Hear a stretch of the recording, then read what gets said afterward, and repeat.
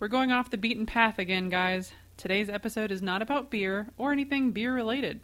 Don't worry, we can still get drunk because we're talking about whiskey. Remember, the show is called Have a Drink, not Have a Beer. In today's special episode, we are going into the world of whiskey and try to talk a little about how it came to be, how it's made, and what styles exist. This is going to be a big one, guys, so come in and have a drink.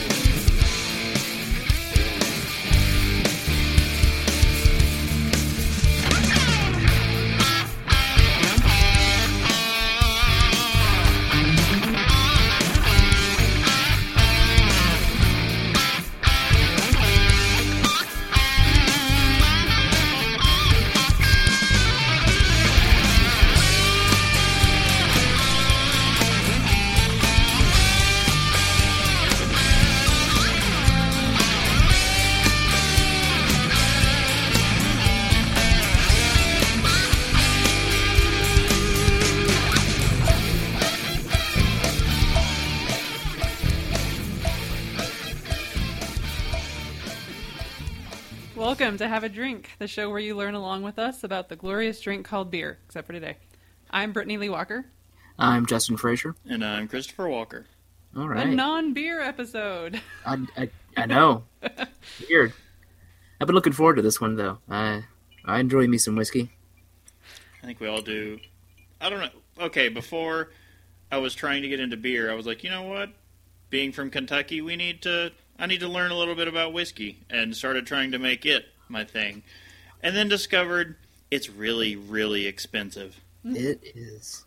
There was some stuff I wanted today when I was picking up something for the episode, which we'll talk about later. But I kept looking at the prices going like, man, I don't want to blow $70 on a bottle of like 15, 20-year scotch, but on the other hand, I do. I want it. I want it bad. But on the other hand, I have an excuse, so... Thankfully, that part of my brain didn't kick in. Like, I mean, it's for the show. That could be a tax write-off, right? Well, I'm not getting paid, so no. One day. Maybe one day we can start writing this off. We should probably put a little disclaimer here. This is not going to be... Like, this is whiskey broad topic.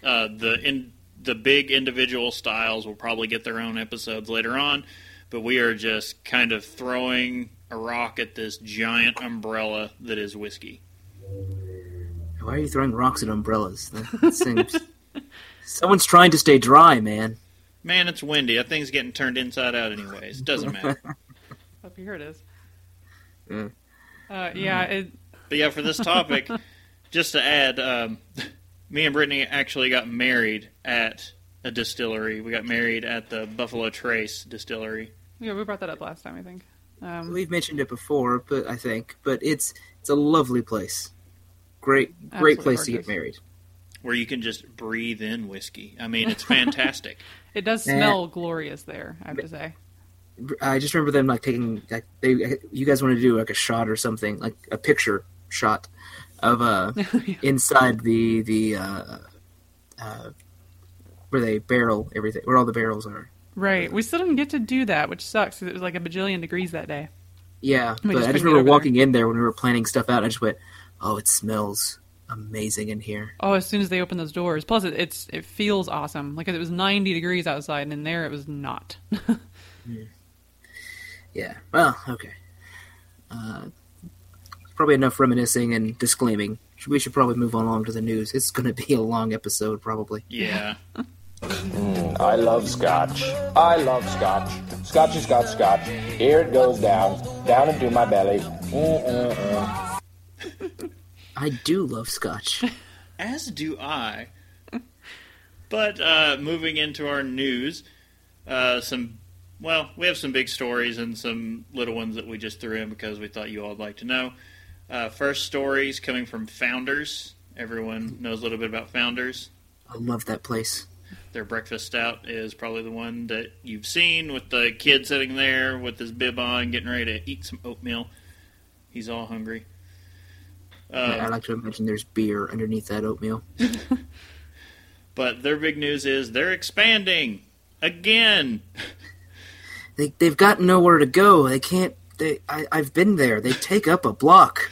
Yeah, actually, in the statement they released, we're excited to announce that we're expanding again. We've been expanding our current 235 Granville location for years, but we've grown to a full city block. Like, they occupy an entire city block, and there's no more room to grow. It doesn't seem mechanically feasible either, for like loading down stuff like heavy vats or whatever to build up either. So yeah, they can only go out. Yeah, that's just dangerous. But so they're saying this time they're adding an additional building just located a mile south of the current tap room and brewing facility. So what's happening at this new facility? Well, a little bit of everything. The building is located at 900 Hines Street, near downtown Grand Rapids, is intended to fulfill their growing warehousing and distribution needs, but the most important part, it will also become home to their second brewery, which will focus exclusively on barrel-aged, experimental, high-gravity, and specialty beers. Which I'm hoping means there are going to be more varieties of these to come out, and more of the different varieties, because a lot of them are just, they hit the shelves and they're gone. Yeah, and Kentucky Breakfast Stout is one they make. I assume they make a lot of because they know how high demand is for it. But there's a lot of stuff when I try to find Founders. I'll find it one week and I might go back next week. It's like, you know what? Let's try to pick that up now. I missed it last time. It's gone. Yeah, that's definitely the thing you have to. I feel, and then it's not that it's not special releases of anything. It's just it's that popular. I think. Well, some of them are. Like this year, they just started with a winter warmer. I can't remember if it was a stout or a porter. It wasn't really a winter warmer style, but it'll warm you up. I saw it on the shelf before I saw the announcement, and I was like, "Ooh, what is that?" I was like, "I'll go home and do a little research about it and figure out what it's about." And then I finally saw and looked it up, and then when I went back, it was gone, never to be seen again. I asked them, they're like, "No, we'll be back till next year." Did you fall to your knees, scream to the heavens, just no? Pretty much. There's a lot of that happens in party stores, I imagine. Yeah, it's led me to a lot of impulse buying now because I'm afraid of getting burned again. And that goes back to our cellar discussion from the last episode where everything is just being put in the closet. I mean, I'm just going, I'm like, ooh, this looks good, it's high enough alcohol, ooh, yeah, that'll keep. It's impulse buying that you're going to hang on to for a year. That's an investment in a good future buzz. That's the way I see it. We become hoarders for beer, oddly enough. And I know they have special releases just like anybody else, but it's at the same time like even their normal stuff sometimes is just so popular it's hard to find. So it's odd. Here's a question: is there going to be a brew pub in this location, or is that just going to be in their main house? No, this is just operations. I don't even, from the sounds of it, there's not even going to be tours of this location. That might be something they open up later on, but for right now, this is going to be the meat and potatoes where beer is being made. It's just going to be all business, bottling, and shipping. I mean, it's still good, though, and it's exciting. There's so many stories out lately about expansions of places we love, so yay, this is fun. Yeah. Well, and they're they're building another location, but they're still keeping their original place and keeping the tap room. I've been in that tap room. It's amazing. I love their little brew pub they've got there. It's great. I kind like we were discussing. Is that one of our stories this week about their special whatever they were doing this weekend? No, that wasn't a story. That was just something me and you were talking about yesterday. It was like this weekend only. It was just a big. They opened up their cellars and brought out all kinds of rare beers that they've been sitting on for a really long time. And we're just like, if you're hearing this, it's too late. Oh yeah, it's way too late. If you're hearing this and you're like, what? If you live in Grand Rapids, you're like, how did I miss this? But yeah, it's over. They opened up their cellars, and it was just for like an hour or two at a time. They'd put a keg of whatever out, and it was just like when it's gone, it's gone. Well, there was a semi joke. There was a semi joke me and Chris had about just hopping in the car and driving. I kind of would have been down for it. It's like, we could make it. What is that Hey, drive? we have a Prius. It's got to be like 20 hours almost. It's- Not even that. If you live in It's Grand not- Rapids, though, and you don't know about this stuff, I don't know why you're not subscribed to some kind of newsletter for founders or whoever. I mean, for crying out loud. It's half and there's a lot of a lot of little breweries. I want to say little, but there's a lot of places like that in Grand Rapids. It's a beer friendly town. I like it. I was there a couple years ago. I kind of want to go back. Just This is what I'm saying. My mom's side of the family, all in Grand Rapids, around Grand Rapids and Wyoming, Michigan. Like, so you're saying there's a place to stay? yes. I don't talk to them that often, but I can. We'll figure it out. We can have somewhere to go up there. I like my aunt. We'll go stay with her. Yeah, it's all fine. We'll arrange this. It's fine. All right, we've awarded this story too much time, but to end it, they said the new facility opens January 29th. It is, as of the recording, the 31st, so it has been open for 2 days. Wow. And actual production starts this summer, so I'm guessing that means we should probably be seeing some of the product coming from this facility as soon as next holiday season, I'm sure. That's fine. Yeah. No, that sounds about right. Well, good on you, founders. Moving, next story. It's not really much of a story, just more of something we wanted to make sure everyone knew about because it was news to us.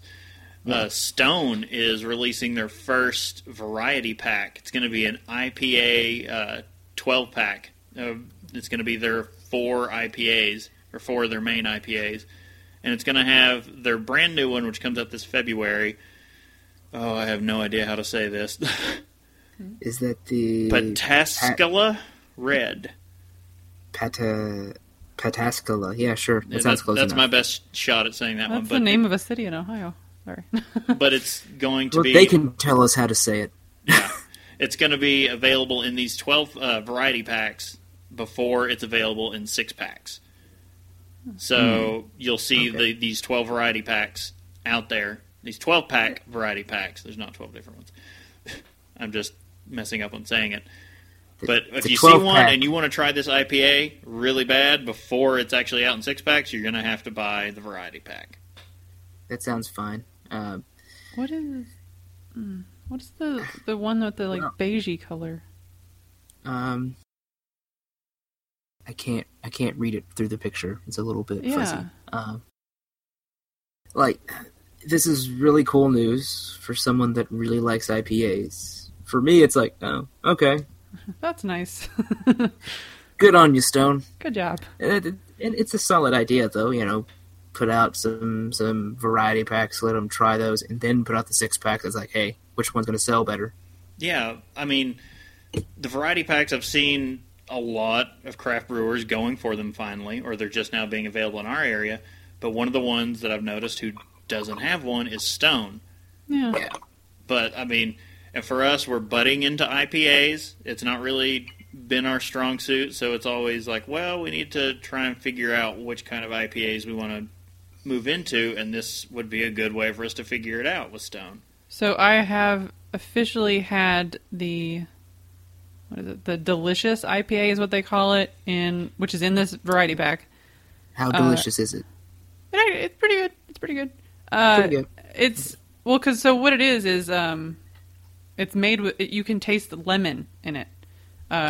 Okay. So it's made with lemon and like some kind of special different hop, I guess.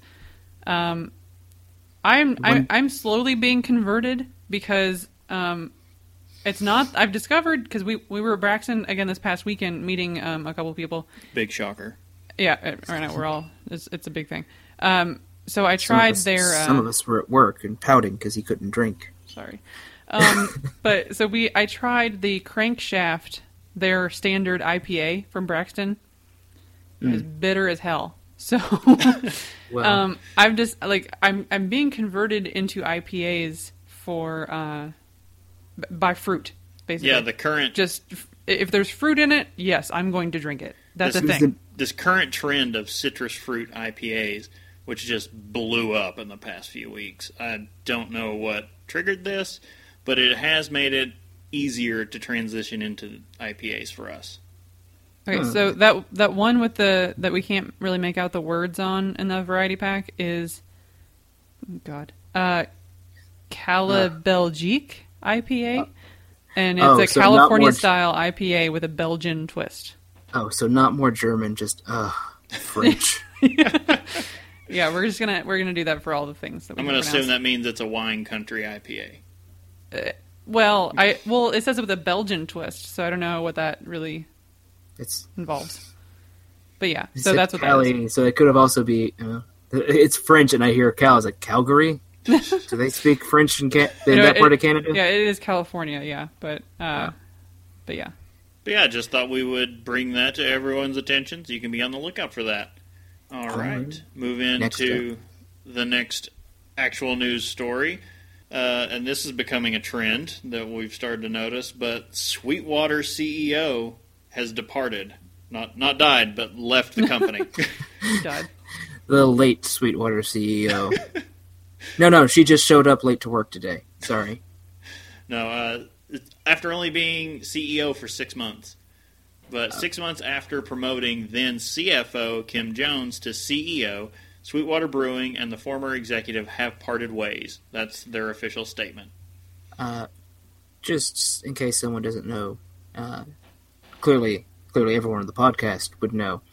But what if someone doesn't know what Sweetwater makes? Yeah, we've talked about Sweetwater in the past. I think they're most famous for their 420 IPA, but their label has the fish jumping on it. Like, you'll see the fish, and it's kind of easy to... Oh, actually, now. I remember it now. Okay. Yeah. And I think all of their stuff has the little route signs as well. Yeah.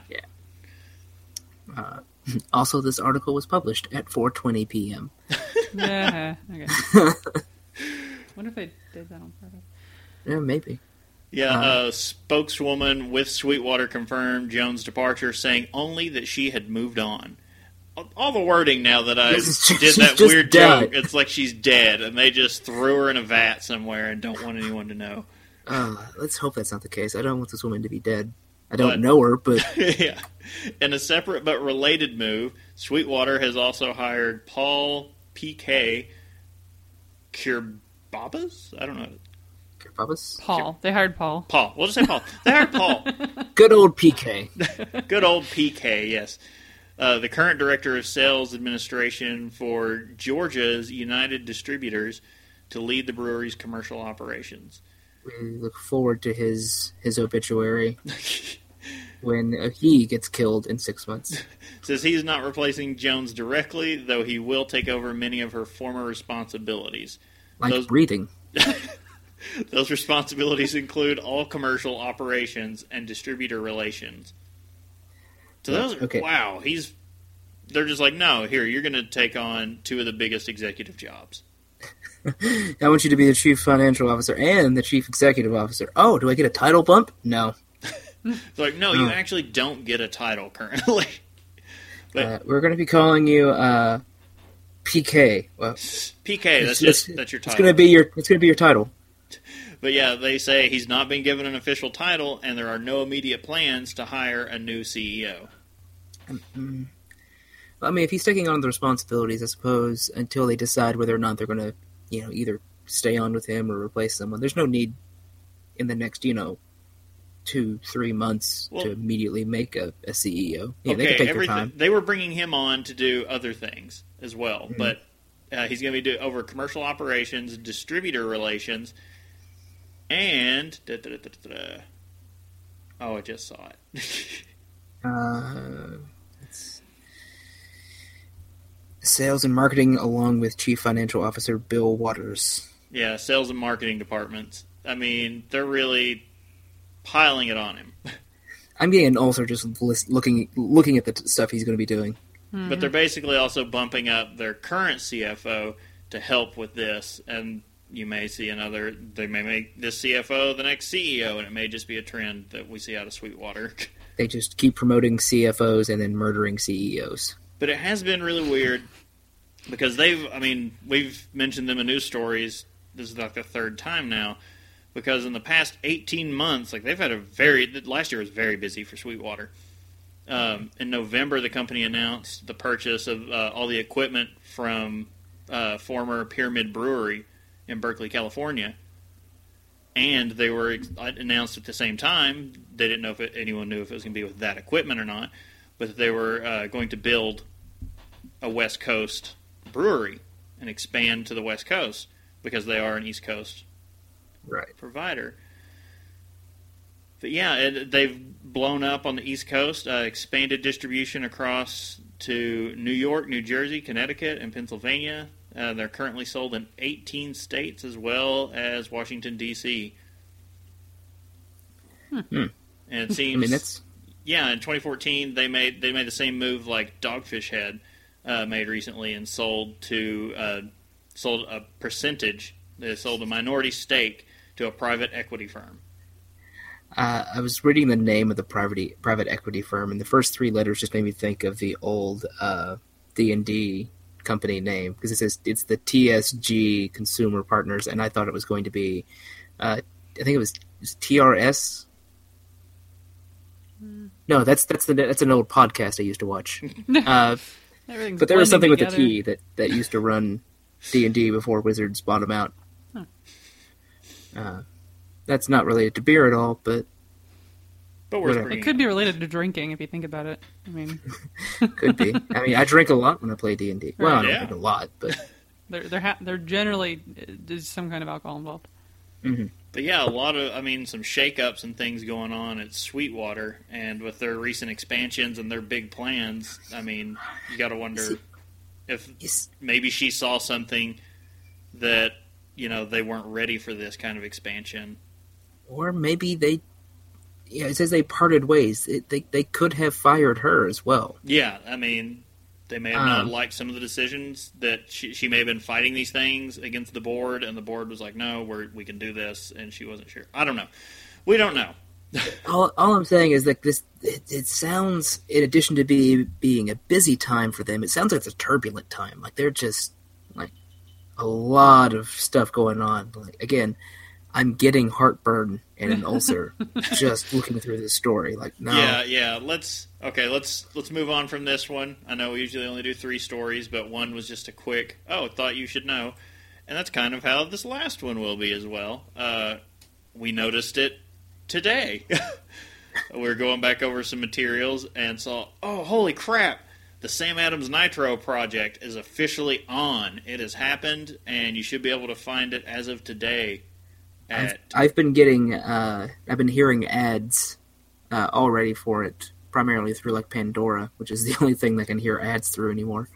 But yeah, Sam Adams has put up a whole page to this. They have a Nitro Coffee Stout, a Nitro IPA, and a Nitro White Ale, and they're in cans. But they put up a whole page to tell you what's going on, how they do it. They have, it says pop, pour, and enjoy. They have a nitrogen-filled widget in the can, so that when you pop the top, the change in air pressure causes the nitrogen to rush out of the widget. And then you don't drink from can, you put into a glass. No, exactly. It's like if you buy a pint can of Guinness, you are a barbarian if you were drinking it out of that can. Yeah, oh God. You pour that into a glass. And it's just like with this. It's got the widget in the bottom, you crack it open, and we watch the videos. It's great because they show Cook doing it, and he holds the can right over the glass and just real quick and then starts dumping it in. Also, I highly suggest watching this video because he just looks pumped and happy and he's taste tested the whole line so far. Doesn't he look pumped and happy? I mean, every time I see this guy, I can't help but smile. Like when he's doing videos or anything else. No, and he pours it in there, and he doesn't even wait for the head, because anyone who gets Nitro on draft knows that the head is gigantic. And he just dumps the whole thing in there and just buries his whole nose down in and takes a big drink and pulls it out. And he's got foam all over his nose and upper lip, and it's dripping down his cheeks. It's amazing. See, for me, that would just be collecting in my mustache, and it'd be save that for later. No, I want to see Chris drink that really badly. I'll be smelling it for the next 2 days because it'll just be in my mustache. And just for a quick second, I'm sure we're going to cover this at some point, the whole nitrogen deal with beer.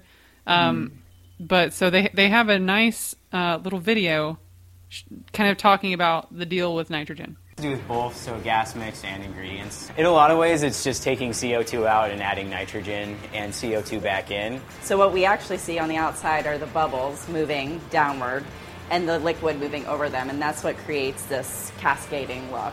And so it's just a really great experience. It's pretty awesome. It's pretty awesome. Cheers. It looks pretty awesome. Yeah. I mean, they made a special glass for it, like they do, because they made a special glass for the Boston Lager. Now they have a special glass for Nitro, and I mean the whole top part of the glass is nothing but like creamy, foamy head of the beer from the nitrogen. Yeah, and the glass is actually, I just found it on there. They talk about the glass while they developed it. It's got a bigger bulb, so if you get like standard pint glasses, they have that little bulb up in the top.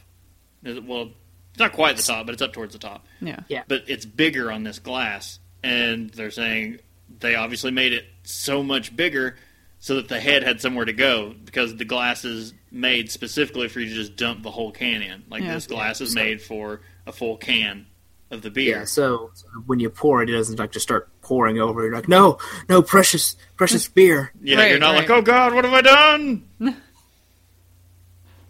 But Once yeah, again, falling to your knees, screaming to the heavens, no! But it looks almost similar to the Boston Lager glass with that bit on top there. But then it's super wider for that area. And I really am interested about these flavors. So it's a Nitro Coffee Stout, and then the Nitro IPA and a Nitro White Ale. A Nitro IPA might be a good way to start trying to get you into more IPAs too, because it'll smooth it out. But you're still going to be bitter. Yeah, but I want that. I want that Nitro Coffee Stout. Oh yeah, God, so much. I need it. I'll drink the white ale too. It'll just give me all of them. Yeah, get 'em all. Just take them all. I wonder if they'll have them in a pack. If they're smart, honestly, they should just sell a pack with all three in like 2 of the glasses, and it'd be like $50, and we'd be like, sold. Yeah, no, maybe not $50. That's just. I would stand there. I would stand there in the store and argue with it for a minute before accepting. Yeah, my Because gift. you'd give it. in. I mean, we'd buy it, but I'm just. It sounds like an unreasonable price, but at the same time, that's how much it would cost. Like, you just know it. All right, yeah, but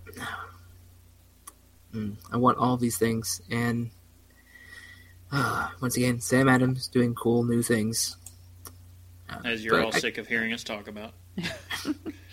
Well, this happened after we got like the whole story of it after we had talked about Sam Adams, so it's like a little stop in, check in, see how everything's doing. Yeah. But let's move on away from beer. Scary land, I know, but let's start talking about whiskey. We're not that drunk. Cheeky bastards! We're not that drunk! We're not that drunk! We're not that drunk! No new bumper needed. That still works. Yeah, after a nice discussion, we're like, no, that works with anything. It's good for all seasons.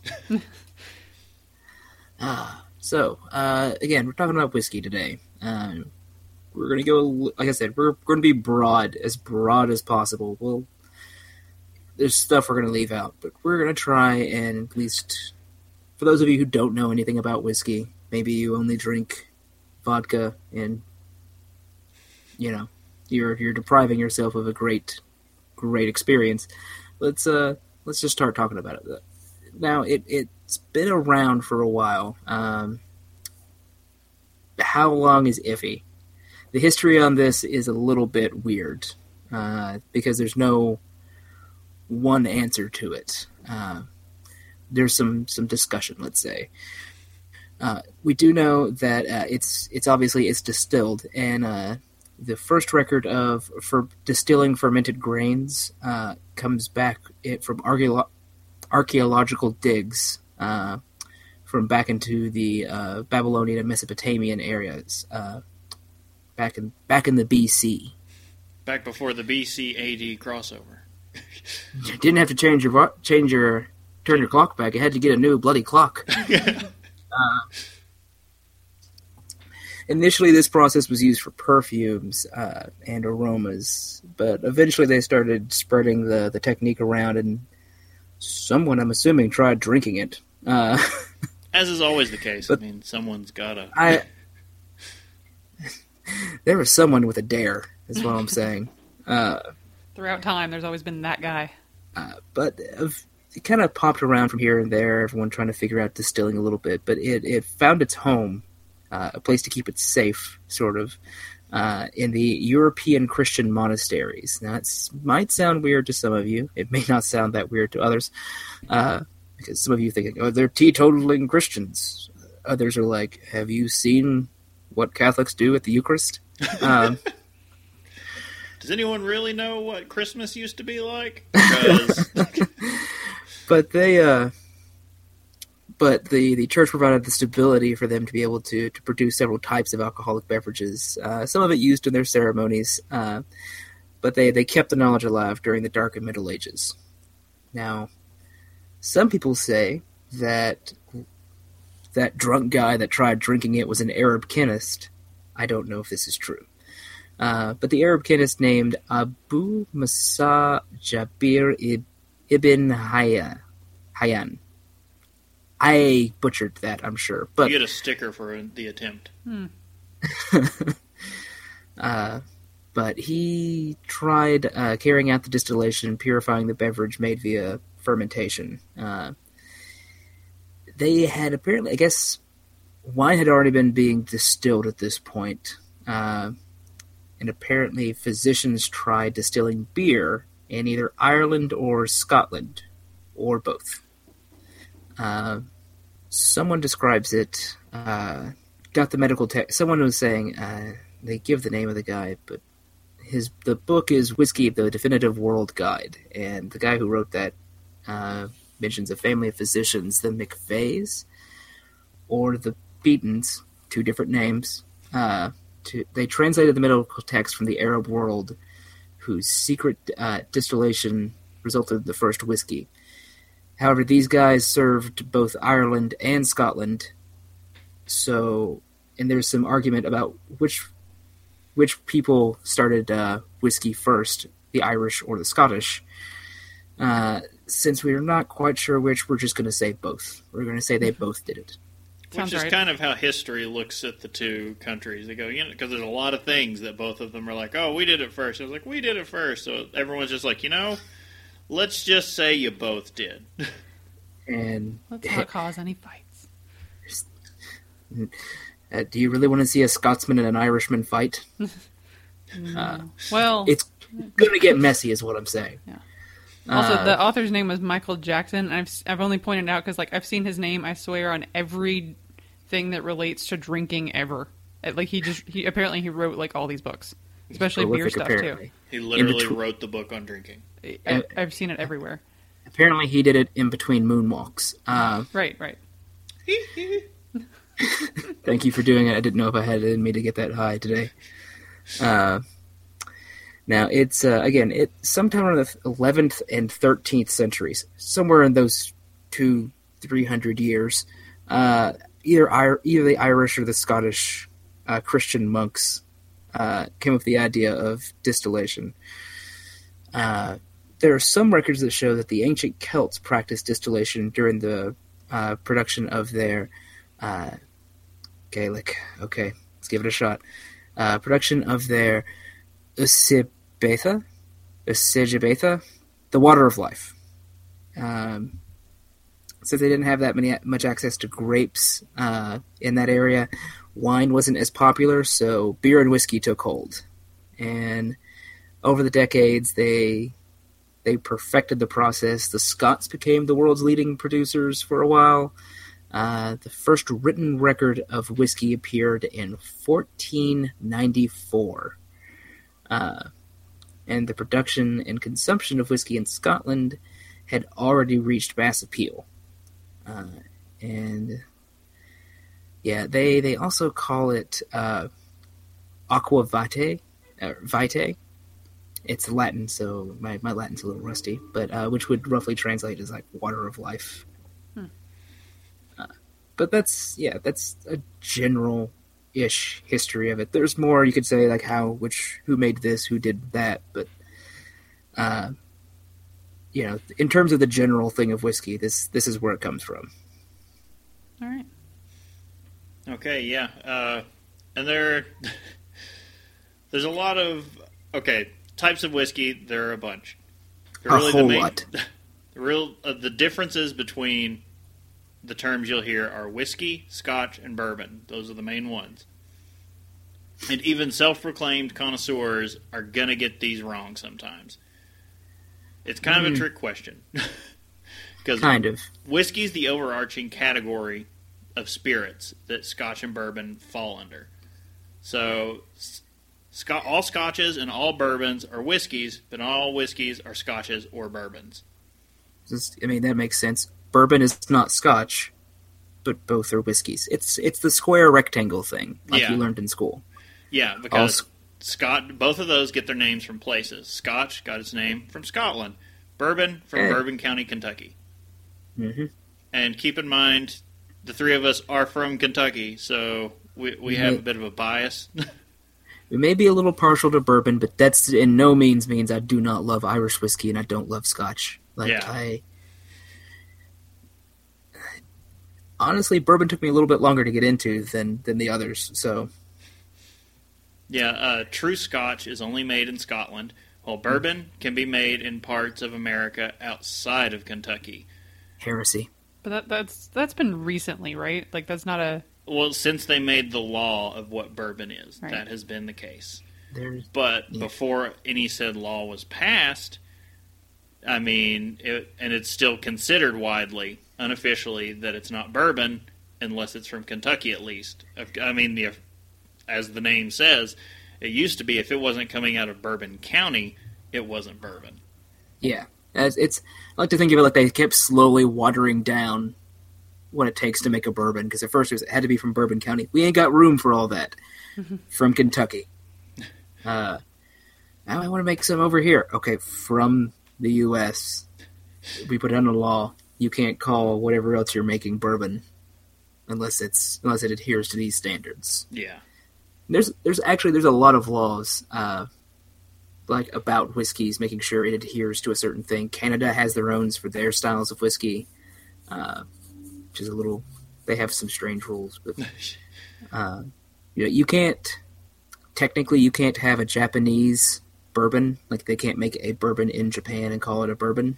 Right, yeah. Whiskey, the overarching term, refers to any kind of whiskey. Irish, Japanese, Canadian, American, Scotch, and bourbon all fall under the umbrella. For the record, though, there's a lot of Japanese companies that own bourbon distilleries, so... Yeah, you can... So they can make a Japanese bourbon, kind of. Kind of, yeah, but it's doing its aging here in the good old bluegrass. Right. Most of the time. But another controversial part of whiskey is the spelling, because even when we were starting to do this episode and I was typing it out one way, I was corrected, and it was like, oh no, shouldn't it be this way? And it was it can be either. Whiskey with a K-E-Y or whiskey with just a K-Y. So there is a difference in them. You'll see them sporadically. If you go look at some whiskey bottles sometime and start paying attention to which ones are spelled K-E-Y and which ones are just spelled K-Y. Yeah, it'll tell you a little bit about what's in the bottle too, because whiskey with an E-Y is the Irish spelling, which is going to be what you see in Ireland and in the U.S., while whiskey with just a K-Y is the Scotch spelling. So when you're looking at Scotch, it's going to be just the KY. And that's one way to kind of tell if it's going to be an authentic Scotch. That said, I've seen some bourbons that spell it without the E. Yeah, and I'm guessing that's the, Scotch-Irish kind of heritage of the area, more of a Scotch family. Well, and it kind of furthers that it really... there's no real right way to do... You know what I mean? Yeah. I like to imagine this goes back to the roots of everything, where if we still don't know what's the right way to spell it because Ireland and Scotland can't decide who did it right, who did it first. Yeah, apparently it became such an issue. The New York Times changed its style guide when bombarded with Scotch fans calling for the KY spelling in the name of Scottish varieties. But since the column was run during Ireland Week, they decided to keep it with the E. Yeah. That said, whenever I'm typing whiskey out for whatever reason, I default to the EY unless I'm talking about Scotch. If ever I'm talking about Scotch, I always drop the E. My spell checker does not correct me. It's like, yeah, no, also right. Keep going. Huh.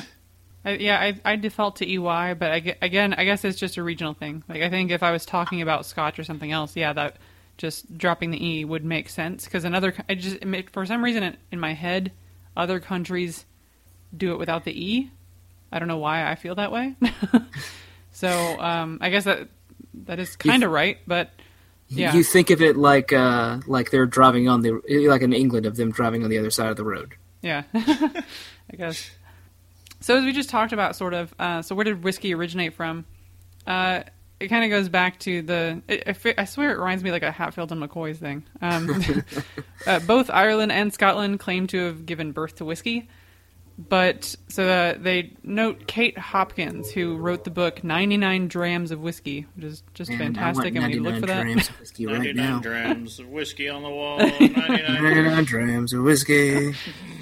But so she says, if you ask any academic, he or she is likely to shrug and mumble, hell if I know, for the part of the world that it actually originated from. Said that part of the world wasn't too keen on keeping records of who was actually doing what. So they were too drunk on whiskey to write down what date they were doing it. Yeah, they were busy drinking the whiskey that they just made. They were so excited. They looked down and they're like, what do we got? I think we finally have it. Let's try it. Sip. Well, it's good. We should write this down after we drink some. 3 weeks later. Yeah, let's just try some more just to make sure that this is the right, 3 weeks later. What happened? I think we went on the world's first bender. Nice. So then, how are the different kind of whiskeys made? No matter how you spell it.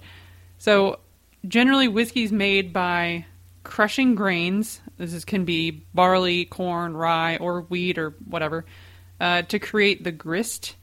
Then you add water to create the mash. You boil this mixture, allow it to cool. You add yeast, which then does the fermentation by eating the sugars to create alcohol. Drain the resulting liquid, which is apparently now beer, as we kind of brought up in our homebrewing episode, actually. And then you distill that and age the resulting liquor in wooden barrels. The barrels are actually make kind of a big huge difference in the taste of what you're going to end up with. Yeah, too. that's and you end up having people with there's oak barrels or they've used different kinds of wood to get different tastes. Yeah, and do you char the barrels? Do you, well, for bourbon, it's charred. Yeah. Well, in Scotch, a lot of Scotch now uses old bourbon barrels that they'll... Right. Yeah, that's kind of one of the standards in Scotch, is that they use bourbon barrels. But bourbon, funny, it has to be fresh, new, never used for bourbon. Yeah. Which is weird, because Scotch, came first. So they had to have been using other barrels originally, but no. Yeah. Yeah. A quick little aside here about what to do when you're ordering a whiskey, or how should you drink it. If you're at the bar and you're going to ask for a few things, if you say you want it neat, that means they're just going to give you a regular glass, and they're just going to pour the whiskey in there, room temperature, no ice, no water, no nothing, just room temperature whiskey. If you say on the rocks, that's going to get ice in there first, and you're going to pour it over ice. Straight up is kind of the same thing as neat, but you're going to, people will know straight up, they won't know neat, and so that could cause some confusion. It's kind of the same thing either way. There's also the term up, but that usually means you're going to chill it and serve it in a cocktail glass, like a wine glass. That's usually where you'll see Manhattans or stuff like that. And you can also ask for it with a splash of water, which is fine. It's perfectly okay because the water kind of helps bring out some flavors here and there. You can also ask for water back, which means just a glass of water on the side. And as always, if you're not sure how to say exactly what you want, if you don't know the terms, you can always, or you can't remember them, just say, "Hey, I just want it without ice. Just give me room temperature." The bartender will be more than happy to help you get whatever you want. Yeah, we were talking about this when we were getting the episode ready, about how we prefer our whiskeys. And I've got to say, I mean, I've had them all every which way that's on this, and I've enjoyed every one that way. It depends on which one I'm drinking or how I'm drinking them. I've done like samplers of like some whiskeys and scotches before, and I like to some other whiskeys and scotches, not to make any more confusion than there probably will be. But I'll get like a little bit of water and I'll add some to it just to bring out the flavor and then try it then. There's also keep in mind, like, and adding water is not a bad thing because you're going to drink all of it, but you're sort of diluting the whole proof, I guess, or at least the concentrated alcohol content. But alcohol will tend to numb some of the stuff on your tongue, so that's why drinking it with some water might help dilute that down and get you all the flavors you're wanting to get out of it. And you measure it kind of similar to how you do beer, aroma, mouthfeel, flavor, that sort of stuff. Yeah, we were talking about, we both kind of prefer it on the rocks because it starts off, room temperature and you're getting, the full harsh flavors, everything's there, and then it starts to muddle out and it becomes a different drink as you're going through it because the ice is melting and watering it down a little more and more flavors are coming out the further down you're getting. Let's see, and I think I prefer, or how I've generally, if it's not been neat, then I generally get it with, like, the splash of the room temperature water in there. And I don't know, I think to me, for some reason, it feels weird to me to have whiskey cold, like with the ice. Yeah. So I just go straight, like, with water in it, and that's the way I prefer. I don't know why. I was just thinking, though, when, so our first anniversary, instead of going back to Buffalo Trace, we went to, we actually went there too, but we went to Woodford Reserve, which is near-ish there. And I think that they just served it neat when we did the tasting at the end of the tour. So it kind of made me think about that, like how these different places do it too, how they prefer to present it. Yeah. And there also may be a way the distiller has in mind for how you want to try it. Right. That might be kind of what happened with Buffalo Trace. Like they went, no, this is expected to be drank at room temperature. But there's a lot of ways to enjoy it. I mean, you can even add Coke to it, I guess, if you want. If you're that kind of person. Well, if you. Well, I mean, bourbon and Coke is definitely a drink that people get frequently. Yeah, and there's nothing wrong with bourbon and Coke as long as you're using, like, lower end bourbon. It's perfectly acceptable to be doing, like, a Makers and Coke. Oh, yeah. No one's going to shed a tear over that. Makers is fine to do straight up. But it's also at a point to where, you can mix it with something. If you're doing a Pappy Van Winkle and Coke, then you need to be shot. No, just no. Or I was thinking, like, don't do Eagle Rare and Coke. Like, that seems pretty messed up. You're just insulting. You're just insulting the whiskey. Then you're just not really getting that taste of. I mean, they put that stuff is aged. Like that's There's a lot of complexity in there that you aren't getting because now you're mixing it with something else that isn't just water. There's also 7 and 7s when you get like Seagram 7 and 7-Up. Yeah. And I've never actually tried it with Sprite or 7-Up or Sierra Mist or whatever lemon lime soda you want to. I wonder how that would be. Yeah, I've never had that either. I look at it though and I'm just like, it seems weird to me for some reason. Well, because then you're adding other flavors to it as opposed to just like the caramelly, kind of cola flavor. I don't know how I feel about it. I should try it at some point, but I also don't drink Seagram's Seagram 7. Oh, that no, much. no. Yeah, neither do I. Or by much, I mean at all. All right. So there are people are particular about how they make the whiskeys, aren't they? Like there have to be specific guidelines for how they're made. Oh, yeah. So I guess we'll start with Scotch. Scotch. Scotch. I love Scotch. And I do. Scotch is made from water and malted barley that's been steeped in water to trigger the germination, distilled to less than 94.8% alcohol. It's so specific. Yeah, but that's still a whoo. Yeah. And aged at least 3 years in oak barrels that can hold no more than 700 liters. So they even put a size limit, like it has to be specifically that size barrel for Scotch. Well, I'm not sure. I'm not a chemist. I don't know what happens if you put it into a much larger one, but I imagine the volume may also affect how it ages. Yeah, it is, because it's going to soak into the wood and it's going to reduce it, but also the turning of the barrels. That was one thing we learned when we took the tour at Buffalo Trace, is they go in and rotate the barrels because some of the liquor evaporates out of the barrel, and so you'll get less of the liquor in there covering less, it's getting more out of those charred barrels. So they actually have to be rotated, and it's like I have a mini one that I've yet to use, and they said if you want to get the same effect of a 10-year bourbon out of this little barrel, it's just like a 3-liter barrel, to age it in there for only a year. And it will, because it's such a dense, it's a small amount of liquor covering that whole area, that it would only take about a year to get the same flavors that you're going to get out of a 10-year. I'm also picturing someone turning your tiny little barrel, and it's like a little hamster on top of it. It's so cute. But, for Scotch, it has to be bottled at no less than 40% alcohol. No additives are allowed except for water and caramel coloring. By law, it can only be called Scotch if it follows this process and is made in Scotland.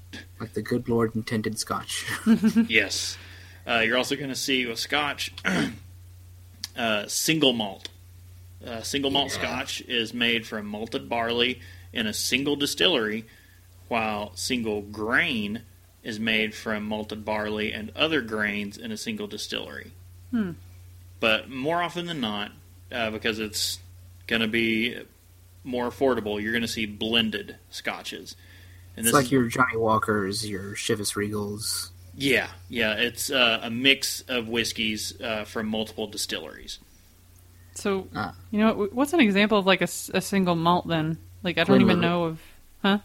Glenlivet. Oh, yeah, okay. Glenlivet. Glenlivet and Glenfiddich, I believe. Yeah. That makes sense. Okay. And there, you would think, oh, can you really taste it? I started out trying Scotch with like Johnny Walker, and then I went to Glenlivet and went, I could never go back. I can't go back there. At least you had that. Mine was really a trial by fire. I'd had Glenlivet before, and me and our friend Ian, who was on the show for our tasting, went to Scotland for study abroad. Ooh. And we got there, and we were in Edinburgh, and we went to the Scotch Whisky Experience. They have the largest for-sale collection of Scotch in the world. Why couldn't I have been there? It was glorious. We spent most of our food budget on Scotch. But when you go in, you're like, if you go into that place, you ask them, oh, where should we start? And they just said Lagavulin. And it was trial by fire, because we went back to our rooms, and there was no ice, and it was just straight up Lagavulin. When we popped the cork on that, it smelled like a fire in the room. I mean, people were walking by going, is everything okay in there? I smell smoke. Is that single malt? Is that Lagavulin? I believe so. Yeah, I believe it is. I'm honestly just trying to figure it out. Like, would you consider Johnny Walker to be... It's blended. Red's blended. Is that like or well? All of them blended. Is Johnny Walker like well? No. Johnny Walker Red It's rare you have a well Scotch, Yeah. but True, Johnny true. Walker Red is the youngest of the Johnny Walker line. So if one of them was going to be a well Scotch, it would be that one. Yeah, I guess Scotch isn't typically. I guess I'm trying to figure out what would be really top shelf. Oh and what no! isn't. We used to have a well Scotch where I worked. It was Clan McGregor. That's Never even bottom heard shelf. of that. Yeah. Yeah. But Johnny Walker is kind of like, middle of the range. There's Johnny Walker Red, and then it goes black. Then I think you get into, I think next is blue, I don't know. because it's black is 12-year-old Scotch. I want to say the next level up is there's green, which I'm pretty sure is blended. I'm going to We're look off it on up a real quick. tangent here. Yeah. We're going to do a whole episode on It Scotch at relates, some yeah. point.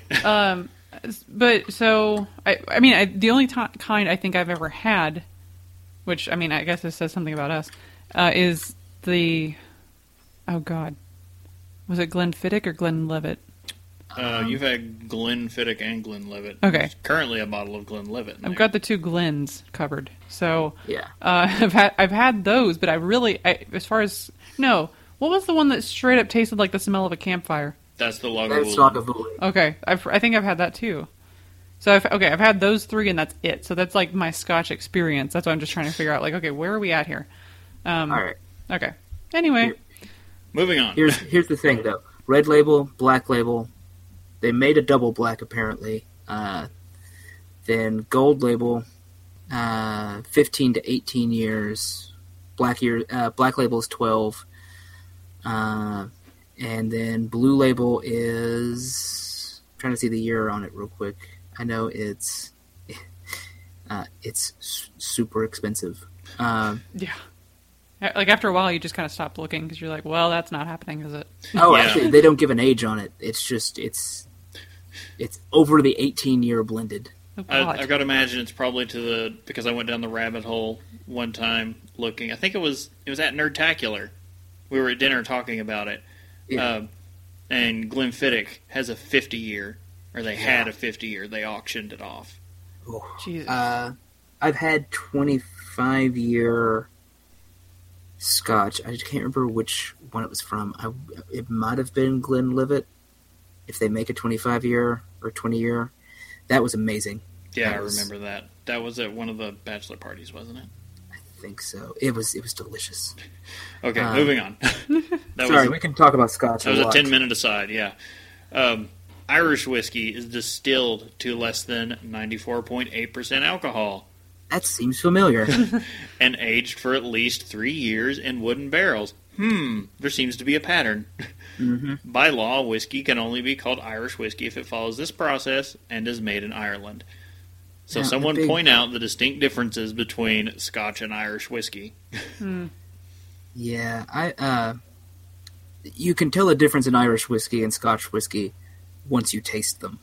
Oh, yeah. You can yeah. smell it too, but A lot of it has Irish- to do with the water, the source water. So Where it isn't comes Scotch like more peaty?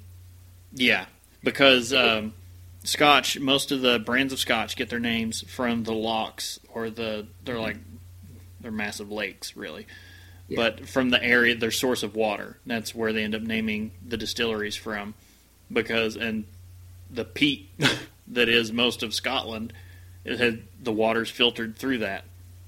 and it imprints itself onto your drink, and when you know what you're trying to taste for, you're like, oh yeah, no, that's totally Irish whiskey. That's a little bit more smooth.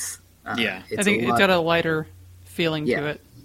Yeah, that's like the reason bourbon's such a thing and started in Bourbon County, Kentucky, is because Kentucky sits on a limestone shelf, Right. and right. all the groundwater filters through this limestone shelf.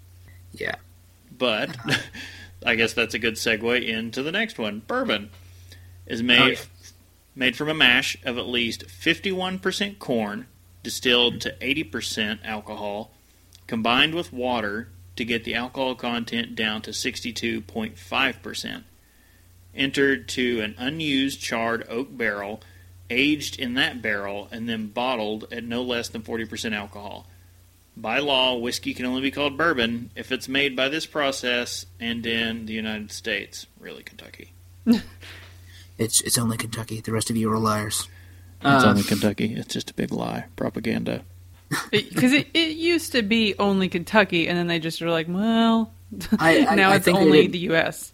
I think that was like the conventional rule, and then there was a law that put down, and they said just the U.S. Yeah, there are still companies that, I don't know any of them by name, but I know for a fact there are companies who make bourbon, and it is not made in Kentucky. It is only aged here. Isn't there something about them getting barrels from Kentucky, though? Like the oak barrel, the charred oak barrels? I think some of them, if they're going to be done in other states, they'll say, well, we only use charred oak barrels from Kentucky, but I don't know how much that holds to being a requirement. It's not. I feel like it's just like an honorable deal, you know? Yeah. You were mentioning, being in Scotland and getting Lagavulin or going on the distillery tours and for bourbon for your anniversary. For my freshman year of high school, we went on a field studies, like a week where we're going, on the road, experiencing stuff, going to educational places, essentially. The freshman year one was a Kentucky-focused one to an extent, or the first half of it was anyway. And one of the things we did was we toured Maker's Mark. And we still haven't been there. So yeah, just walking around, experiencing stuff. I tried just straight up sour mash before it. Oh, yeah. Oh, that was awful. I'm pretty sure that's what pumps through my sister's veins. It's no longer blood; it's just sour mash. Yeah, she can. You don't want to see her put away some bourbon and Coke. She destroys a fifth. Makers and Coke. There's no bourbon and Coke about it. It's Makers and Coke. Makers. She doesn't drink anything else. It's Makers. If there's a party, she's bringing her own bottle of Makers. Now that's to be said. At the wedding, it was an open bar, and she knew. I mean, she knew we were going to be at Buffalo Trace, so she brought her own bottle of Makers because it's like all she'll drink. And when they wouldn't give her her bottle of Makers, there was almost a scene. Can we not even bring that up anymore? That'd be cool. No, I'm bringing it up till the day we die. It's always a funny story to me because we were all like, why are we not allowed to get into the... But we'll move on from it, and we'll go to Tennessee whiskey. Tennessee whiskey is bourbon made in the state of Tennessee and, and filtered through sugar maple charcoal. Other American whiskey includes versions made from rye, corn, barley, and other grains. Blended American whiskey is a mix of 20% American whiskey and 80% of a neutral spirit. Okay, I take issue with this if it's saying it's a bourbon. Yes, all Kentuckians should take issue with this, and all Kentuckians, I believe, have come to a consensus that Jack Daniels is good and passable. Because if you read that bottle, nowhere on it do they try to be bourbon. No, it doesn't say bourbon. It says Tennessee whiskey. Tennessee whiskey. Jack Daniels is the most well-known Tennessee whiskey. Yeah. It is not bourbon. It is Tennessee whiskey. It never claims to be bourbon. So if you go somewhere wanting a bourbon and Coke and you get a Jack and Coke... Not the same thing. Not the same thing. That's not to say Jack Daniels is bad or we're disparaging on Jack Daniels. We're just saying it's not bourbon. Despite how much they pay liquor stores to let them be displayed next to bourbon. Yeah. I've honestly never had it. Like the closest I've gotten to Jack Daniels has been like that stupid Jack Daniels barbecue sauce that you can get like everywhere on Earth now. That's pretty good. It is, to be fair, but especially on burgers. But I don't think I've ever actually had straight up Jack Daniels. I've never really been interested enough. I've had it in the past. It's when my drinking career started, I may have had a couple Jack Daniels. I've had some Jack and Cokes. I don't recall ever having it straight. No, wait, yeah. I also had just straight their Gentleman Jack one night, although that is a night that I should try to forget. Not because of the Gentleman Jack, but because I made poor decisions. I drank way too much. That can always lead to someone not liking it. Always keep that in mind. Like the way we talk about a lot of things that we like and don't like, because when we were starting into alcohol, there may have been one thing that we latched onto and burned ourselves out of, and now we're just like, no, I can't see it. Newcastle Way may too be much. one of them. That's what. Okay, this reminds me of that thing. That comedian, Steve Like McGrew. McGrew. Yeah, so he was talking about there are two kinds of people in the world, like the ones who can drink tequila, and the ones who can never hear that word again. And I was like, so that's a thing for like all alcohols. I do want to go over real quick about what some of the things we mentioned before, because we described what a single malt and a blended malt are. Just as a little refresher, because that was a couple diversions ago. Single malt whiskey is whiskey from a single distillery that is made from a mash that only uses one particular malted grain. And then a blended malt whiskey is a mixture of single malt whiskeys from different distilleries. A blended whiskey is made from a mixture of different types of whiskey. A blend may contain whiskeys from many distilleries so that blender can produce a flavor consistent with the brand. I don't know of a whole... Well, I'm certain there's a whole lot that do that. I can't think of any names of them off the top of my head. Yeah, neither can I. And then there's also cask strength, or known as barrel proof. These are whiskeys that are rare, and usually only the very best whiskeys are bottled this way. They are bottled from the cask, undiluted, or only lightly diluted. So just right in there, let's go.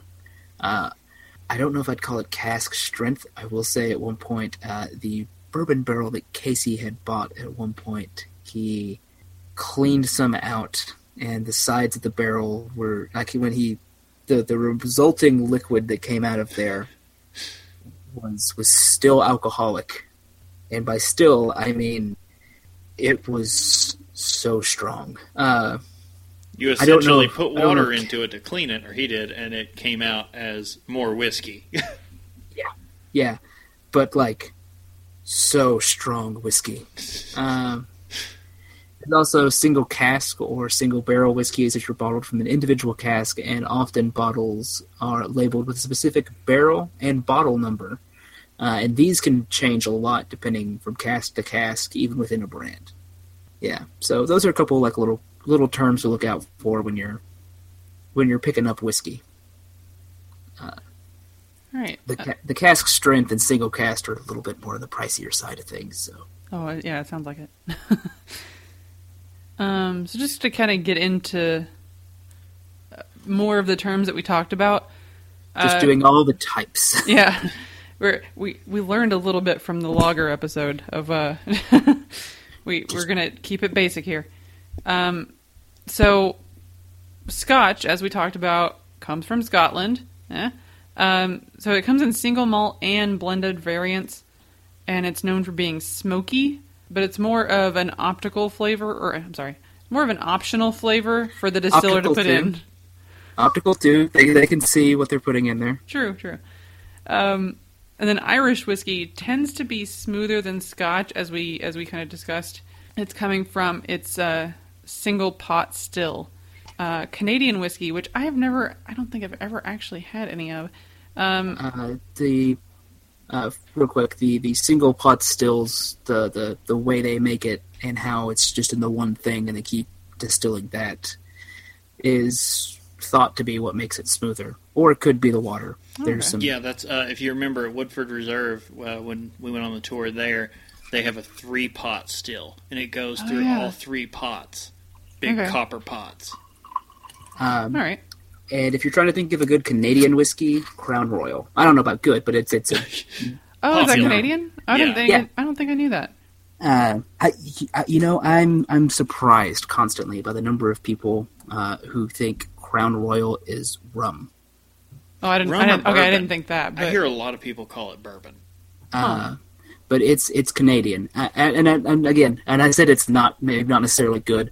I don't think I've ever had Crown. I don't think it's bad. I just haven't thought. You know what I want? I want some Crown Royal. Yeah, they did recently put out some with apple in it, and I thought, that sounds interesting. Well, but I still because have it. a Washington apple is a kind of cocktail, and you make Crown Royal, sour pucker, and cranberry juice, I believe. Well, that actually sounds pretty good, to be And fair. you serve that up in like a little cocktail glass. But if you already put the apple in there, you don't have to use the pucker, and so you can just do the Crown Royal apple and then the other thing. So That would be better. Anyway, so yeah, Canadian whiskey, which is apparently just called rye in Canada, despite that it doesn't really have much rye in it. some does, some doesn't. But yeah. It's known for being lighter than other whiskeys, which, again, I've never had Crown or any other kind of distinctive Canadian whiskey, so I'm not 100% on that, compared to, like, the lighter, Irish whiskey, maybe. But that's kind of interesting to note. Bourbon is known for being a little sweeter than most, and that's probably because of all the corn. Mm-hmm. It doesn't have to be, and then it doesn't have to be distilled in Kentucky, but it does help, which we talked about before. That makes sense with the corn factor. I didn't think about that. And that's definitely true. Bourbon, I've noticed, does. I mean, especially with the oh gosh, who is it? Woodford. They're I want to say new. It's really not that new at all. But their double oaked bourbon is definitely, they call it their dessert bourbon, Really and it's sweet. definitely sweeter. That's probably the best example I can think of. There's one that I really like, and I was going to try and get it for today's episode, but couldn't find it. But it's Basil Hayden. It's a kind of bourbon, and it's got like a lot more vanilla and a lot more like sweetness to it than others. Like it's super smooth. It's actually a really nice bourbon, and it's one that, like if you're thinking when I read it's kind of sweet, then sweeter than other whiskeys, and I was like that one is so much that. I should look for I that don't too. know how common it is, but I know like it's one when I find it, I'm like, let's get some Basil Hayden. Let's get riggedy wrecked. I've never seen that. All right, so Tennessee whiskey we pretty much talked about. And again, we're not really trying to be all snobby about it and everything. We're just not. We don't lean toward Tennessee whiskey. Generally. And we're saying that we like Jack because They don't claim to be bourbon. yes, they don't use the bourbon Yeah. name. Everyone else claims they're bourbon. Daniels. Yeah, they say we're Jack Daniels, Tennessee whiskey. Enjoy us. Yeah, They I do don't- love their commercials, but again, I've never really had it, so I enjoy I've- their use of Mila Kunis on their commercials. it's kind of what I was leaning toward. I do like, or I don't like. I hear good things about the Gentleman Jack. I believe it is. Yeah, no, that's the one I said that I enjoyed on a night. Okay, It's good. Don't get me wrong. I'm just saying. Is that the same thing as the Black Label, or is that something different entirely? Because they have a Black Label one for Jack. I'm not sure. Okay. I Either know way, they have I've heard those are good. They have a lot of different varieties of Jack Yeah. Daniels. And I can't say Jack Daniels without thinking about Lemmy. Aw. Oh yeah, He is. that's the official. There's a petition, and I'm just going to call it from now on. But a Jack and Coke was Lemmy Kilmister's go-to drink. That's what he was known for his entire career. Anytime he was drinking, he was drinking a Jack and Coke, and now everyone's coming together to just call it a Lemmy. You know what? I want to start calling them at my bar. I just start calling them Lemmys. Yeah. Sad face. Okay. So they do have, as we talked about, they do have whiskeys in other countries. We don't know a ton about them. They're obviously the main focus is like Ireland, Scotland, and America. But there are Australian, Danish, English, German, Indian, Japanese, Swedish, Welsh whiskeys. I of course picked out one from that list. That was there's Finnish whiskeys. They're pretty recent. It started around 1981, and it was distilled by a state-run alcohol monopoly. The country now has, as far as the wiki was updated anyway, has like about Socialist whiskey. so they have about 4 distilleries. But what was interesting to me is that the distilleries there are also breweries, because Finland's more about beer. Right. And if anybody's wondering, like, I'm obsessed with Finland. Like, I have a problem. We were afraid to let her see this part of the. Yeah, we thought show we'd keep notes. that hidden. I'm all about some Finland. So they're more about beer. What's the name of this distillery, Brittany? Can you? So I have it ready, but also I'm going to try to say it. Terrenpeli. That's probably wrong. I think that's wrong. What's Google say? Let's consult the judges. Terrenpeli. Terrenpeli. There we go. Pretty close. I'm still learning Finnish is like a life goal for me. That's like not. There's never going to be a point at which I'm fluent in Finnish. I see some words and I'm like, I kind of know what that is. Fluent in Finnish. No, I'm done. Sorry, Yeah, I she couldn't started stop trying the to pun. teach herself so she could understand a band we really like, Korplakani, because they do most of their albums in Finnish. Yeah, 90% of their songs are Finnish. They'll do like the singles. They'll do an English version. Yeah, which is funny because like some of the English songs I can think of are like more of the drinking songs. So you have beer, and vodka. And for me, it's great, yeah, because they have a song called Tequila, and it's all in Finnish. And the only thing I understand is when he shouts Tequila. Yeah, he made that. They made that for the South American fans. Does the song go? Ba-da-da-da-da-da-da? No, not quite. But it does. It is as happy as that. Pee Wee Herman does not dance on bars to it. He could. You don't know he that. Could. You don't know that. Yeah. He could be all about some Finland. They do that when after he's done masturbating in theaters. Whoa. Whoa! I thought everyone forgotten about that because Pee Wee's Playhouse is coming back. Never forget. Hey, I want to say it's a family-friendly show, but it's totally not. But no. Hey, Paul Rubens looks pretty good for being through hell and back and everything. He was the judge on a show that I didn't watch, and never mind. Apparently, he drinks the souls of children, and it keeps him young because the man hasn't aged in 20 years. Yeah. Anyway, so that's the Finland thing. That distillery is just like one of the brands. Again, there like a handful.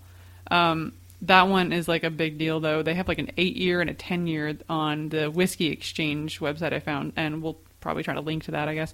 But there are plans. I mean, they want to work on bringing more distilleries about. Again, Sahti is more of a thing in Finland, which is the Finnish word for beer. Also, it's a style of beer, but it's also the Finnish word for beer. Yeah, but Sahti's kind of neat. I really like that style of beer. And see, I still haven't tried it because there's not really an opportunity to around here. Have you ever wanted to try beer that tastes like gin? I mean, not even tastes like gin. I don't even know what that means. Like, they filter the beer over juniper branches. Oh yeah, juniper's like a huge thing there. Yeah. Yeah, and juniper berries are what you use to make gin. There's a big bottle of decent gin in the other room that nobody's opened. We're not gin people. But that would be interesting to try. That I don't care if you're like, this is from Finland. All right, I'll try it. I mean, this is from Finland. It gives you cancer. Sure, give it here. I mean, we all have that risk at some point.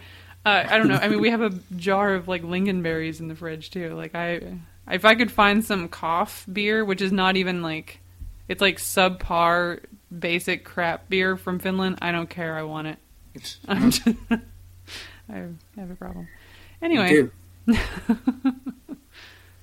Maybe we'll have an international episode at some point. We'll just try to find all the imports we can. Yeah.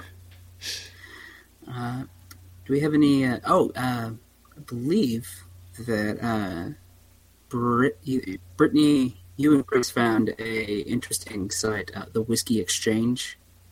Yeah. So I just brought up. So I have. Yeah. So I had the Finnish thing pulled up for that because it actually said so the Nordic countries. By the way, Finland is Nordic, not Scandinavian. So the Nordic countries have a big passion for whiskey.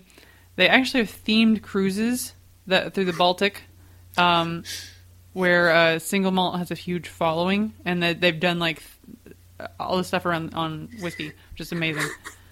I'm picturing a single malt Scotch cruise, and I'm just thinking about how inherently angry that is. Just traveling around, just like, man, no, screw those guys. But yeah, they have a 10-year-old single malt from Terrenpeli, and that Yeah. is $93 US. I forget what it was in euros, but that's it's up five there. euros. I think it was like 70 something euros, but this is a pretty nice website.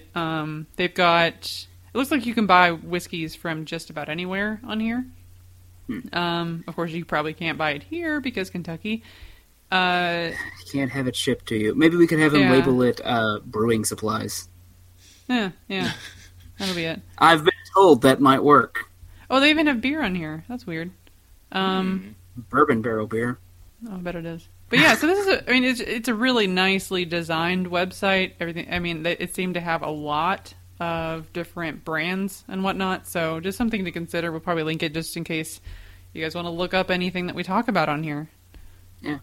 Is there anything else whiskey related we want to talk about? Do you have any like favorites that you like to pimp out or what? I mean, I know that, so we've named some so far. So the ones. Well, we talked about the scotches that we've kind of experienced already. We may have gone off the deep end when we got to scotch. Yeah. We apologize for just fans. Yeah, we're fans of Scotch and bourbon are where it's at. We've got a few bottles of bourbon in there. I've had more bourbon than anything else, but I mean my favorite has been, Buffalo Trace is really great. Buffalo Trace and Eagle Rare, which is also made at Buffalo Trace. It's basically Buffalo Trace when it goes into the barrel, but then it's like aged longer. They check them. Mm-hmm. They check the barrels and see how it's coming along, and if it's coming along super well, then they'll go ahead and set that barrel aside to age for another few years, and then it comes out. Eagle Rare is the branding that they put into it, and that is my jam. Yeah. And then Buffalo Trace also has that delicious bourbon cream, which they mix into root beer when you do the tasting after the end of a tour, and it's amazing. Aside here, don't try and do full glasses of that mixture. It curdles really fast, and it's a disaster. It's the car bomb principle. Yeah. It's super gross. So, two things. God, I can't believe I finally said two things in this show. It's a weird thing I constantly use. Anyway, first of all, the idea of when I think of whiskey, and I was thinking of Buffalo Trace and their bourbon cream, and you were just mentioning doing into the root beer. Yes. There's the infamous Irish car bomb that exists. Do not go to Ireland and order that. No, don't. A, it's kind of a pejorative term about their violent past, semi-present, and two, it's a whole lot of stuff that they don't want you to throw together. But if you ever do drink an Irish car bomb here in the States, you know that it's Guinness, Bailey's, and Jameson.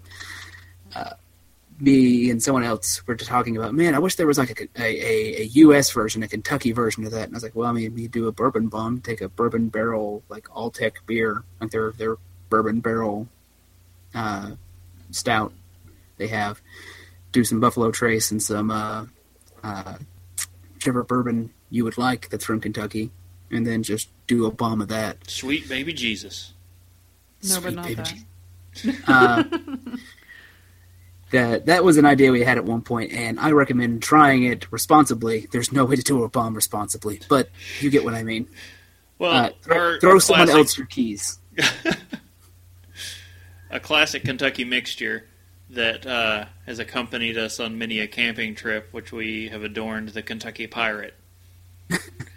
Because there's a Kentucky soft drink known as Ale 8. It's a late one, but we just refer to it as Ale 8. It's a ginger Never ale. have I drank this thing. But it's Ale 8, which is a highly caffeinated ginger ale. It's more caffeine than man, really. Twisted and evil. Mixed with Captain Morgan. And the mixture is like... Ahoy, Brian. An entire bottle of the Captain with like a splash in of the Ale 8. And it's easy to conceal this in a water bottle. But when you look at the mixture, like when it comes out, it looks... I mean, it's deadly to drink. Because the Ale 8, I don't know how it mixes it and dulls it down, but you're drinking like an entire fifth of Captain Morgan, and it tastes like 7-Up. Ugh. The second thing I had thought of a second ago, because I'm just going to try to imagine that drink doesn't exist and I won't die.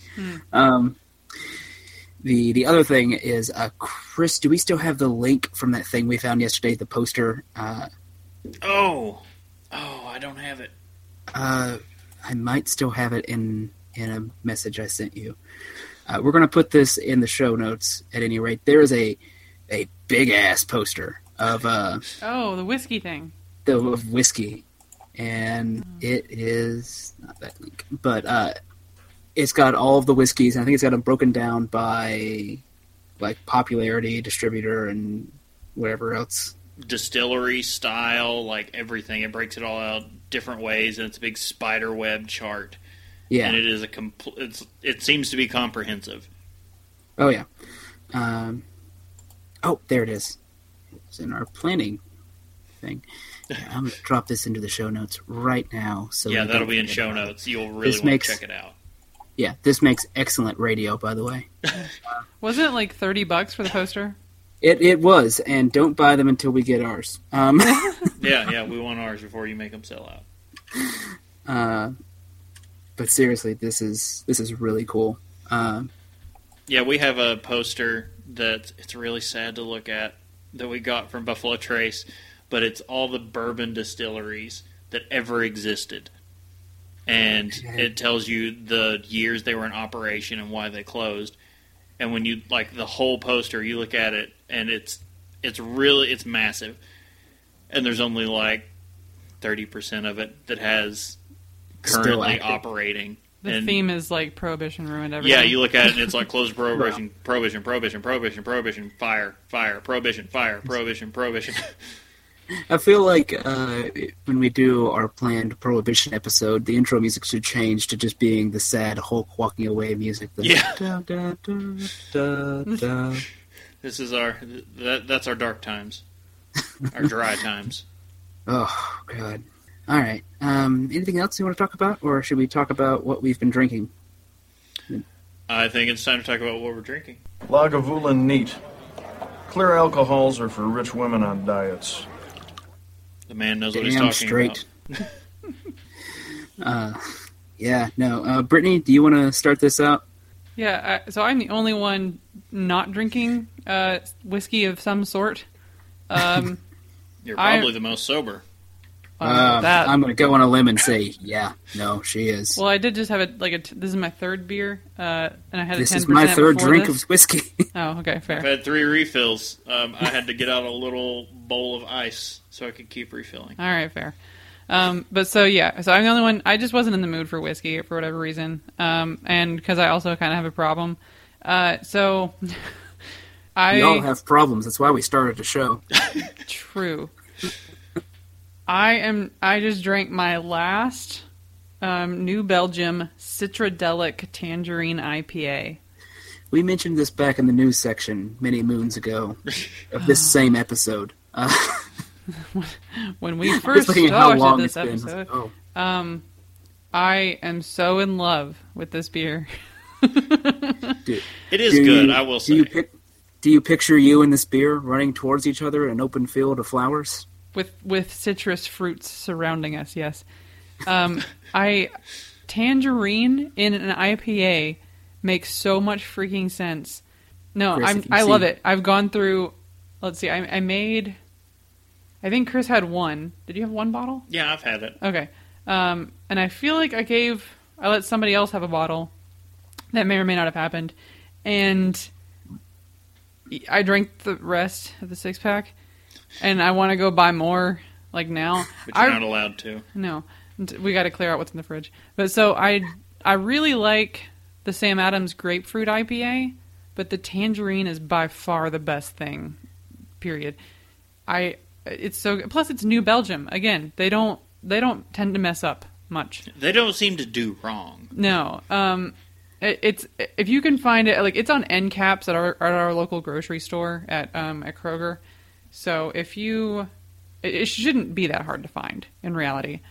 It's really good. I highly recommend it. And it's especially going to be good for spring and summer. I'm assuming, like, I don't know how long it's going to be out. This seems like it should be definitely a summer thing. So hopefully it stays out that long. But yeah, I highly recommend it. It's very good. Yes, beer. Chris, if you find her in the bed with only that bottle, I want you to know that she's cheating on you with beer. Oh no, I've come to terms with that. Oh, okay. And she knows I'm cheating on her with whiskey. Yeah. So, I'll go ahead and go about mine. I tried to keep mine somewhat beer related, if that makes sense. Sure. I've been walking past this in liquor stores a little bit lately. It's a new thing they started coming out with. It's from Jameson, so it's an Irish whiskey, and I love Irish whiskey. Let me be clear. The first time someone gave me Irish whiskey, my friend Todd Volk, who I've known most of my life, Todd handed me a flask of this and said, "Try this." And I went, I'm really more of a Jack Daniels kind of. You're going to find me dead in a gutter with a bottle of this in my hand. You ruined me. It was so good. And I've always been kind of an Irish whiskey guy, although I do love Scotch. But I walked by and saw that Jameson was having has a new thing, their Cask Mates. And it is it's whiskey with a beer sort of flavor to it. I don't know how much flavor, but apparently it came out of a discussion between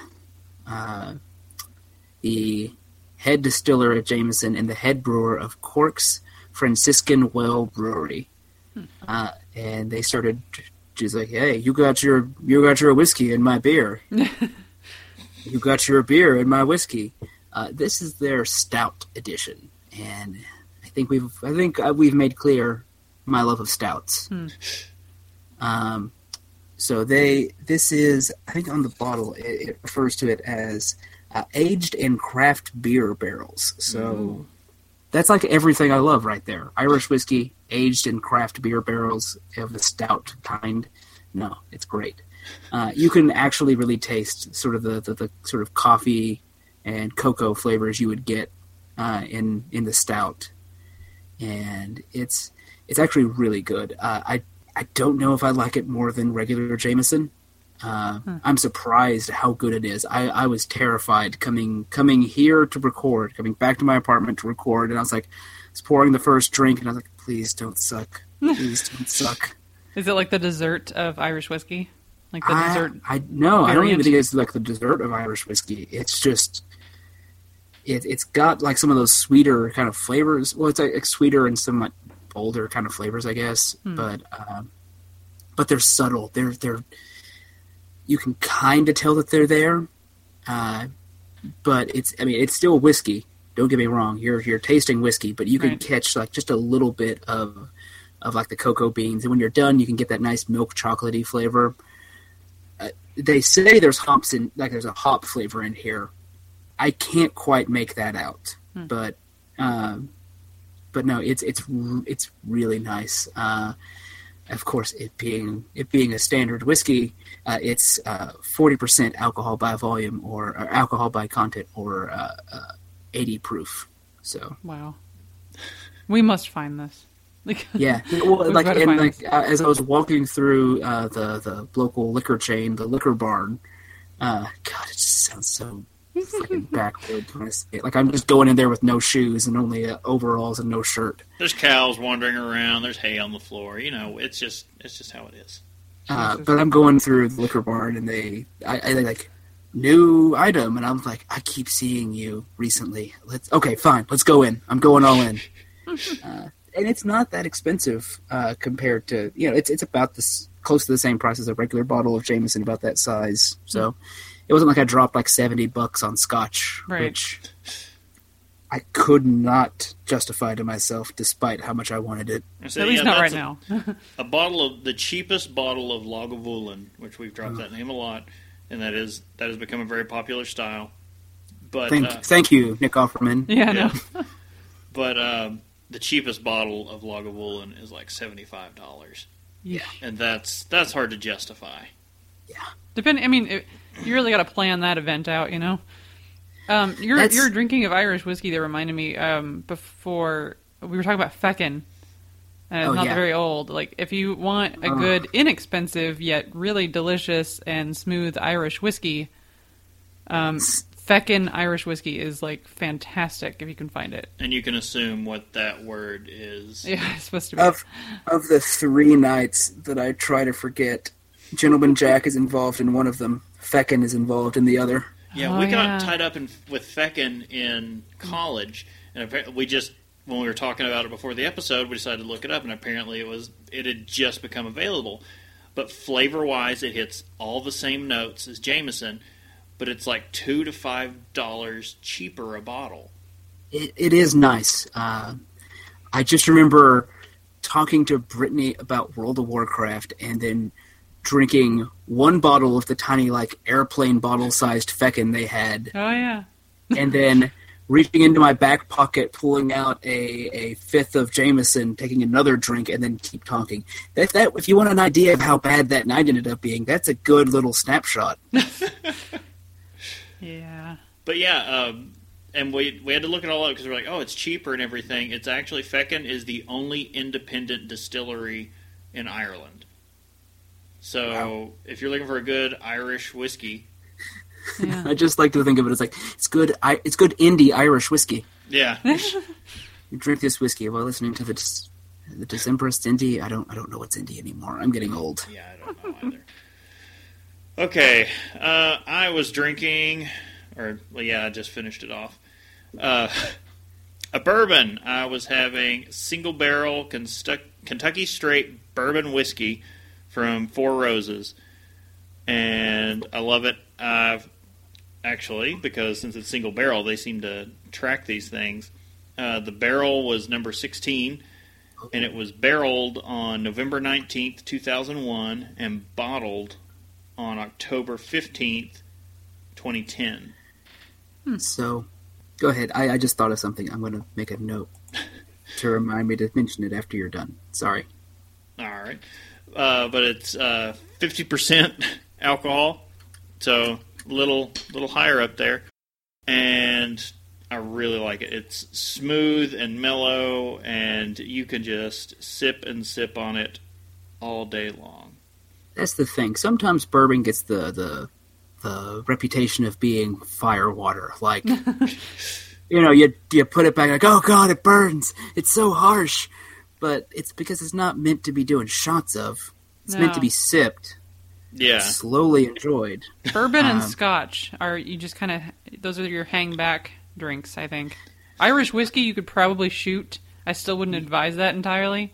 But bourbon and scotch have more going on, I feel like. So if you're drinking someone else's liquor, then yeah, sure, you think shooting's a good idea. When you're buying your own, you realize that shots are a very poor choice of your money. Yes, that's like, I've had this bottle for a while, 5 years now. Yeah. And looking at it, where it's got about a quarter left in it, because I've been treasuring this bottle because it's so good, and it was a single barrel. I mean, there's no more of it. There's the bottles they filled out of that barrel, and that's it. So I'll never taste this again. Yeah, I save my whiskey drinking for like special-ish kind of things. Like back when Mad Men was a show, I'd kick on the TV, I'd pour a double of whichever I had on hand. It was usually a scotch, and I'd sit back and watch something that I was really, really going to enjoy. But throughout the week, I wouldn't touch it. I'd have to hide it somewhere so I wouldn't look at it, but I wouldn't. Yeah, it's a weekend with a cigar kind of beer, or kind of drink, rather. Cigars and scotch. Look, I know it's not good for me. I don't smoke cigars that often, but scotch and cigars go together. Well, and then it goes back to the point. That's not a thing you do every day. That's a once in a while hanging out. It's a thing I might do once a year, if that. Well, Oktoberfest, yeah. Oktoberfest. Okay, basically, if you come up here at all. That's the once a year. Yeah. So I think that's a show. It's a long show. Announcement-wise, I think we have It's just the Cincinnati Beer Fest thing again. Yeah, really? Cincinnati Winter Beer Fest. It goes on Friday, February 12th, and Saturday, February 13th. Oh yeah, that's a tickets only thing. Valentine's. So there's not even a chance I could try to like sneak my way in. Yeah, we've got tickets to be down there Saturday. on Saturday, the 13th. We have early entry tickets. They have a variety of tickets you can get. They have hotel packages. Those tickets cost a bit more because they're putting you up in some swanky digs downtown, right near the convention center. We live within walking distance of the convention center, or I should say really stumbling good. distance. Yeah, so definitely check out the website if you're either going or maybe even if you're not going, because it's a very extensive list of things that they're going to have there, and you might get some ideas of what to try. And if you can't make it, kind of pay attention to, we're definitely going to be checking into everything that we're trying. If you want to look at our check-ins and see like, oh, well, I mean, I kind of get it. I think everybody kind of has a general idea of what we like at this point, but if you see our ratings on there, we've been trying to put more comments on things when we check in now on Untappd. I'm feeling the pressure to drink from the new followers I've gotten. Right? Yeah, you people on Untappd are just putting the pressure on when it's like, oh man, they're out there slamming it down. I got to keep up. I gotta. And it's also like I see it on like days I'm working, and I'm like, I can't drink right now, guys. I want to. I'm around all but the I can't. Yeah, so, but if you see us checking into that stuff and you kind of just want to look up those drinks to check them out, either way, so see us when we're there and also check out the list for yourself. See where we're at. Yeah, if you're in the Cincinnati area, feel free to hit us up with an email. Or on Twitter.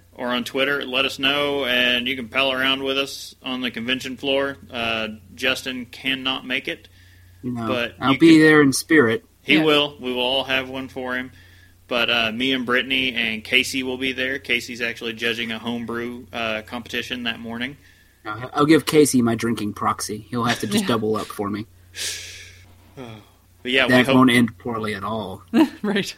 But yeah, we hope to see some of you there. We completely understand, there's no point in making a big trip. Yeah, it's a local thing for us, but obviously if you're nowhere near Ohio, we don't expect anybody to come out. If you live in Singapore, don't book a flight. If you don't really want to go. If you do, book a flight and you got the cash, do it. Yeah, there's going to be... It sounds awesome. On their website, they have an extensive beer list. It is subject to change, but there's a lot of... They mark them as connoisseur, but a lot of rare beers that are going to be available. And if you have early access, like we got...